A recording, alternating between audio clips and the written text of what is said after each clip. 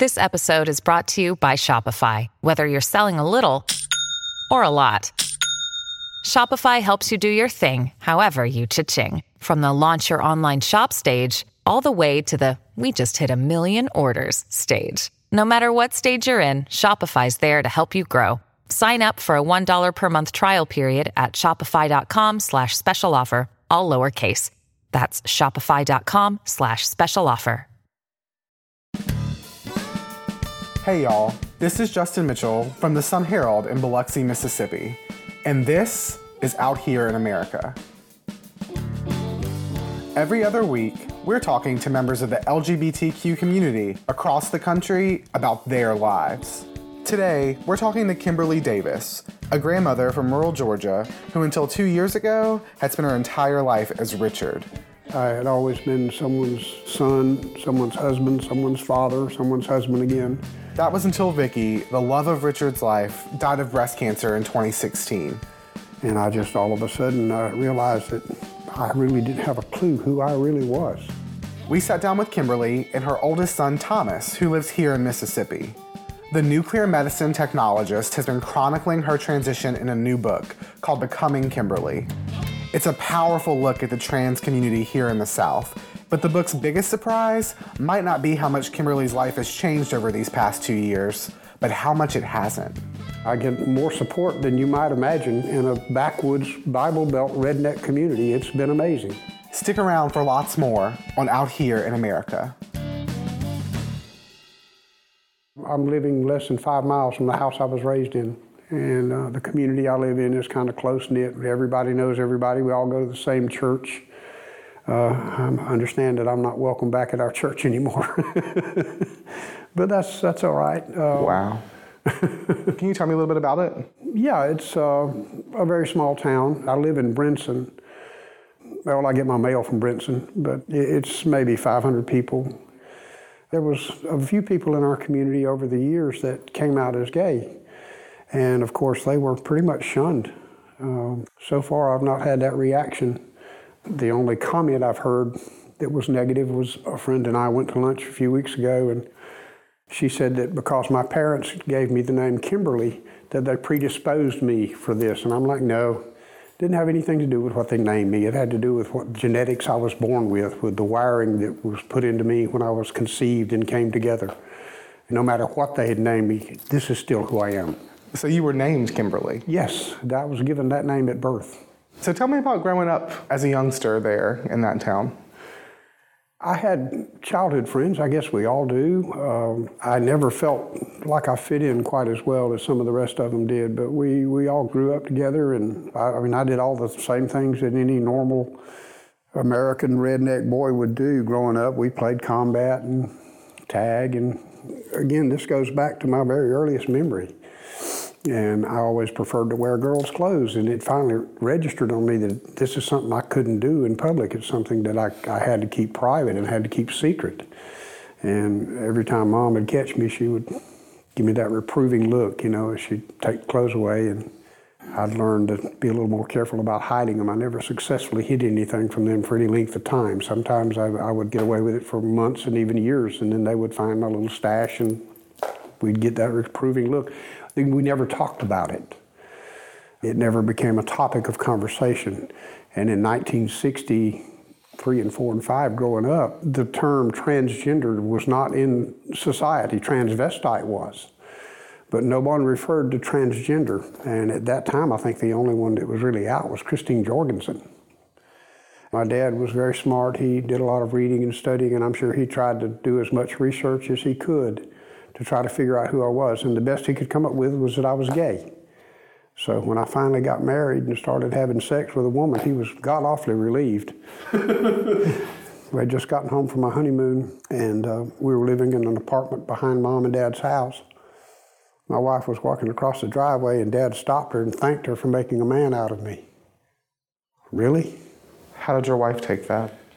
She came in, what the hell was that all about? I didn't even try to explain it to her. She found out sometime later. She caught me and accused me of running around on her, and I had to, of course, fess up to the truth, and I'm like, no, I didn't. Probably would have been better if I'd have told her, yeah, I was running around on you. But she didn't take it any better. Mom and Dad did, and she didn't deal with it any better. And eventually that led to her and I parting ways after the kids were born, of course. Were you ever scared growing up of what life would be like for you where you lived if you did come out?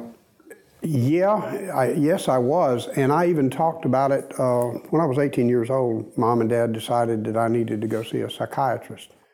After telling him my story and answering his questions, he said, "You're a transvestite." He said, "You have two choices." He said, "You can either move to Miami, New York, New Orleans, and live that life, or you can suppress it." He said, "There's a price for suppressing it." He said, "If you suppress it, you're going to deal with chronic depression for the rest of your life." He told me, he said, if you choose to suppress your urges, he said, you will end up, there's a 70% chance that you'll end up at some point committing suicide, or at least attempting suicide. That never happened. I was fortunate enough that I was solidly based enough that I didn't have that issue. I did deal with the chronic depression. He was absolutely right about that. But I never wanted to end my life. I enjoyed life too much. So you were 18, you were living in Georgia, and your parents knew that you had these feelings. And a medical doctor just told you to get out, to leave, to be yourself, but you didn't. No. As scared as I was of coming out, I was even more scared of uprooting myself from my familiar surroundings and leaving my home. It's where I grew up, and I had no idea how I would survive in a city. I just couldn't see myself doing that, making that kind of decision at that time. So I buckled down and decided to do the best job I could at pretending to be a guy. And that's what I did for the next, 45, 50 years. I just can't even fathom. It's just... I read a book by the punk rocker, I think Laura Jean Grace, and she's trans. She mentioned binges and purges. Over the years, I would collect clothes for my true gender. And then something would happen and I'd either get caught or I'd almost get caught, and I'd decide, well, I got to suppress this, and I would purge it. I would go burn them, or destroy them. That binge and purge thing was cyclical, and I did that many, many cycles over the last 40 years. Because I thought for a while I was going to have to be Richard at work and I was Kimberly at home.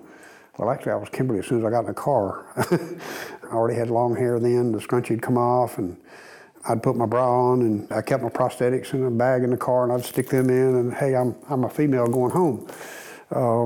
Because I did not want to wear his clothes any longer than I absolutely had to at that point, because at that point I knew I was female in my heart, and I knew I had to be female as nearly as I could be all the way through. So now I don't have to anymore. Now I don't have to burn all my pretty clothes, and I'm so grateful. It's so nice not to have to burn my clothes. I spent so much time and so many resources collecting them, and so much risk in those days. You walk into Walmart or JCPenney's or Sears and you start going through the women's clothing rack, and you don't look like I do now that I've had my surgery. You look like Thomas does or like you do. And you get strange looks from the sales ladies like, what the hell are you doing over here? I actually have had that question asked me. And it's all been a part of my life. It's all been things that I have hidden for many, many years, and thankfully I don't have to anymore. And Thomas, you live in Mississippi. Yes, sir. In Jackson. Yeah, Puckett, Mississippi. I don't know if I claim Jackson. Puckett. Yeah. How big is that? Well, the little sign claims there's only 300 people there, but it's just a little small. Like I live between Puckett and Johns. I'm actually in Rankin County, but I claim Puckett. What was it like growing up with your dad in Georgia? Well, in my mind, a pretty normal childhood. Just three kids. We ran wild in the woods and we fished and went to school. And we moved at one point to Climax, and while we were over there, we learned to work on cars and learned to finish concrete. And there was nothing that we could see that would say that she was transgender. So it was a very normalized experience. It sounds like she taught you a lot about being a man. Yeah, for sure. And when she came out to me, just everything clicked into place. I feel like after maybe I was 17 or 18 that I already knew. I just hadn't put a name to it. It was like there was small little signs there that made sense. And when she came out to me and it all clicked into place, I realized what a sacrifice had been made for me to have that normalized childhood. I can't imagine going through life every day having to pretend to be someone else. I just refused to do it. I wouldn't do it. If you can't, grow up and be who you're supposed to be and not have to pretend, I don't know. That's not freedom in my mind. Do you ever look back and regret not leaving when you had the chance? Yes, I do. I wish I had been braver. Everyone said when I came out, "Oh, you're so courageous." I'm like, no, if I was courageous, I'd have done this 40 years ago. But yeah, I wish I'd have been braver. I wish I had taken that chance when I was 18, 19 years old and moved into that lifestyle. No one can possibly predict what would have happened to me during those. I might have ended up dead, or I might have ended up totally okay. You never know. And that was also 40 years ago, So yes. Who knows? Yes. It was a different world. I mean, you stop and think. Lou Rawls sang this, "Take a Walk on the Wild Side," and it is a lot about transgenderism. Holly came from Miami, FLA, and hitchhiked away across the USA. She actually did. Her name was Holly Woodlawn. She passed away not long ago. That's where he got those lyrics for that song. It was what she kept telling everybody. I hitchhiked my way across the USA. I plucked my eyebrows on the way, shaved my legs, and I was a she. She says, "Hey, babe, take a walk on the wild side." And the colored girls go. She ended up spending much of her time at the Apollo and was did quite well for herself, along with all the rest of the people in Lou's song. Yeah, I wish I'd have had that kind of courage back in 1971 and 72. It would have been a different world for me. Of course, I wouldn't have had him. Of course, I'm glad that she didn't decide to zoom off to California. I'm appreciative of that. You're here. Yeah. Because this existence is definitely a positive. How many boys do you have? I have three sons. How was it raising them? I was never the best father in the world. I tried.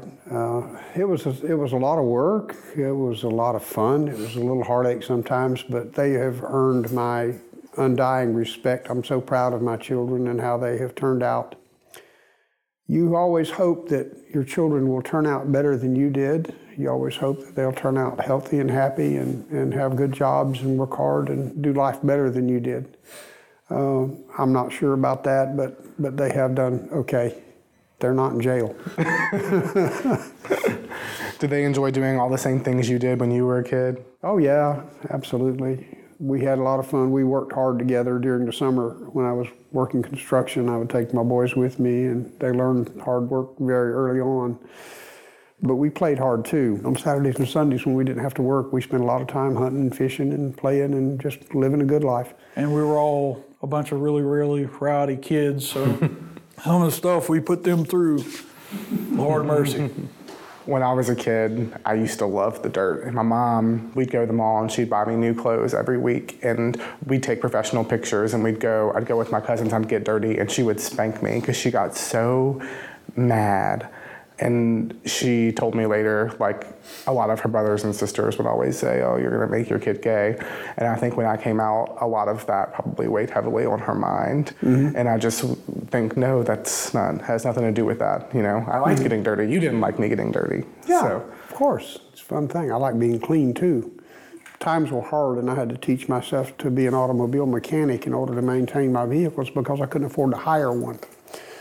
And in some ways, I enjoyed mechanicking. It was a challenge to work on my vehicles and try to keep them going. But God, I hated skinning up my knuckles and getting grease all over my hands and bleeding everywhere. And now I won't even change my oil. I still call her when I need some advice on my car. I have no problem in that. I might need to start calling her for advice on my car too because I'm clueless. Well, I mean, I see Richard over there, a person who's always come to ask for advice, but it's the same person. Only now she's free, she's happy. She's who she's always meant to be. I mean, who she should have been from the very beginning if society had allowed her to be. What made you finally decide to tell everyone, this is who I am? It was Vicki dying, leaving me in a vacuum. What am I going to do now? I mean, that was when I started digging back into my past and starting to realize that I had to go find out who I was. And I started digging and doing the research, and it finally dawned on me that in order for me to be true to myself, this is what I had to do. Coming out was easy. The decision, I took my time about it because I've always been warned not to make life-altering decisions on the basis of a major trauma. Well, losing a loved one is a major trauma, trust me. And so I was very careful about making my decision to become female and to enter transition. But for me, the hardest part about coming out was telling my boys. And that was something that I did not handle very well at all. I did really good with Thomas, the oldest one. I called him on the phone and I said, okay, I said, here's what's happening. I said, I'm a transgender female. I'm entering transition. I've already started taking hormones over the counter. And I said, I am in the process of transforming myself into a female. And his response made me cry. Dad, I love you. I support you. Whatever you need to do for yourself, I got your back. Do you think your mom has in any way helped shape your feelings towards the LGBT community? Which one? Well, sorry, I was a little bit, I guess, more progressive about the idea. And like I said, me and my brothers had over the years sort of joked about it. So when she came out to me, I wasn't as surprised, I guess, as my brothers. I was happy, and I had to mull it over for a little while on how I'd explain that to my wife, who's a little bit more conservative, and my kids, who had pretty much known her as Richard for their whole lives. Those were my concerns, was how to properly address that to them so that they understood what was going on. How old were your kids? It was 9 and 11. They haven't been really programmed by society on what things should be and shouldn't be. So. And that's the beautiful thing about kids, right? They can understand things differently and be totally open to it. You have to be taught to hate. We are born from day one, we know how to love, but you have to be taught to hate. I called my youngest son on the phone a few weeks later. I told him, he said, well, I'm not sure I understand it, but he said, whatever it takes to make you happy, I love you, and you'll always be my dad. And I said, well, that's fine. And last fall, when we had a hurricane that hit Daytona, he evacuated and moved up here with his son for the duration of the storm. And a couple of times, Robbie slipped up and called me Grandmama. I was so happy. It made my day. He would come back and say, oh, I mean Grandpa. So, honey, it's okay. Whatever you want to call me is fine. But the middle son, I had a problem with him. I didn't handle him very well. I tried to talk to Philip, and his girlfriend was religious, and I tried to talk to both of them, and their response was, are you gay? And I'm like, well, no, I don't think so. But does it matter if I am? I mean, does it really? We were at that time, he was still in some legal trouble in Daytona, so we were driving back and forth once a month to go to court down there. I finally decided, I said, I'm tired of wearing his clothes. So I put on my clothes, and I went and picked him up. And 13 hours in that car, he didn't say 5 sentences to me, all the way down there, all the way back. And we get home, and I got out the car and got my purse, and his stepdaughter ran out and hugged me. Well, she obviously noticed that I was wearing different clothes and had breasts. So when she went back inside, Aaliyah started asking some questions, and Mom and Dad were not prepared to answer them. Mm-hmm. So I get a nasty email from Phil that, he tells me how embarrassed he was to be seen with me in public all day. And then I responded, I said, embarrassed? How embarrassed do you think I was to be sitting in a courtroom full of drug dealers and murderers and thieves with you? And he's been on board ever since. They have actually lost friends because they made ugly comments about me. It's shocking in the community I live in for that many rednecks to come out and say, hey, what you're doing is fine. And I'm just overwhelmed by their generosity. Sometimes people just don't give small town people credit when credit's due. These people are far more open-minded than they've ever been given credit for. Because if they can look at me and accept me, then they can look at anyone and accept anyone. And you know, that's just the crazy thing about the world we live in. And we've made so much progress, but we've got this whole base of people who think that you're just choosing to be homosexual. Doesn't that just blow your mind? It really does. This is still happening every day. People are still trying to change the people they love to be what they see them as. That's what I've told people in my life, you know. I mean, could you stop being heterosexual tomorrow? Could you just choose to be homosexual? And the answer to that question is no. Mm-hmm. I would ask them how much they like people telling them how to live, and if they would be okay if someone stepped in and said, hey, you couldn't wear pants no more. You know, that amount of control over someone else's life is crazy to me. And that's what hit me when she told me, wow, 40 years of being something totally different from what you felt like you were. Yeah. You know, I feel like had she been Kimberly when I was a kid, I still would have had the same experiences. I may have missed on small things, but it boggles my mind that even had to occur. It sounds like in those hidden years that it must have been really lonely. It was extremely lonely. Even when I was married to Vicki, the love of my life, it was still lonely sometimes. I had her for company and companionship, but there was a part of me that was still very much private and very much alone and desperately wanted to get love and get a hug and get some attention and get some kudos for being who I am. And I get that now. I don't want to say it's worth all the pain, but it sure does make up for a lot. Tell us about your book. When I realized that I was going to enter transition, it kind of started out as me trying to organize my thoughts and my feelings and what I was trying to accomplish. Actually, I was into chapter 2 before I realized I can't just keep meandering along. I've got to go back and start organizing it like a book. If I'm going to write a book, I need to, spend some time and do a little organizing and make sure that it's coherent. And so that's what I did. I had to back up and kind of rewrite some things and condense some things and add some things to it and start separating it out into chapters. And then I started having to come up with chapter titles, and coming up with the chapter titles for the book was the most fun part of writing it. One of the things I hoped for the book was that it would be open enough that lay people could read it and maybe understand transgenders a little better. As I started to write these things down, I found things that I could change to make me more myself. I learned I made so many mistakes, and I was hoping that as I wrote the book that someone else would be reading the book and would say, okay, well, that was not right. He needed to do this differently, and would learn from my mistakes. Of course, they'll go and make their new mistakes all on their own, I'm sure, but I do look forward to maybe someday writing a sequel.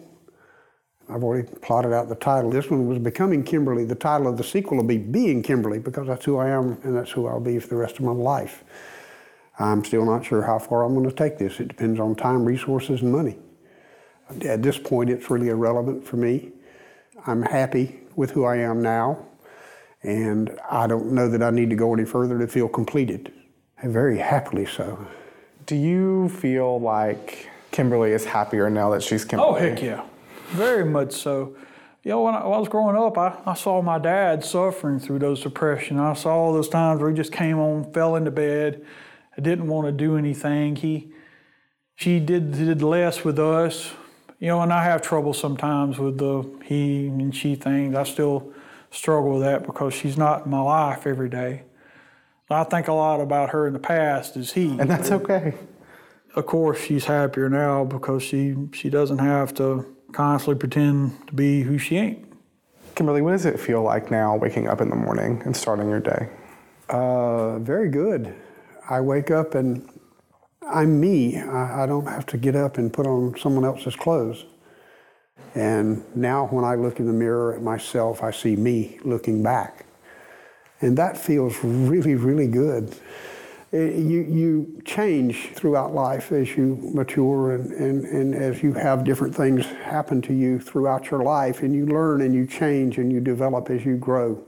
And I don't think any of us ever really stopped growing.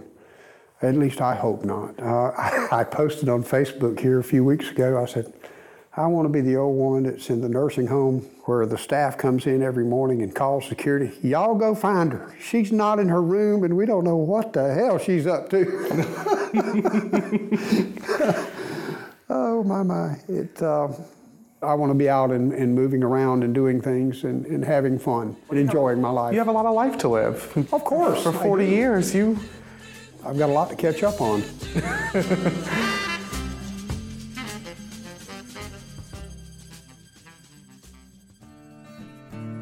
Thanks to Kimberly and Thomas for sitting down with me, and Amanda McCoy and Davin Coburn for producing Out Here in America.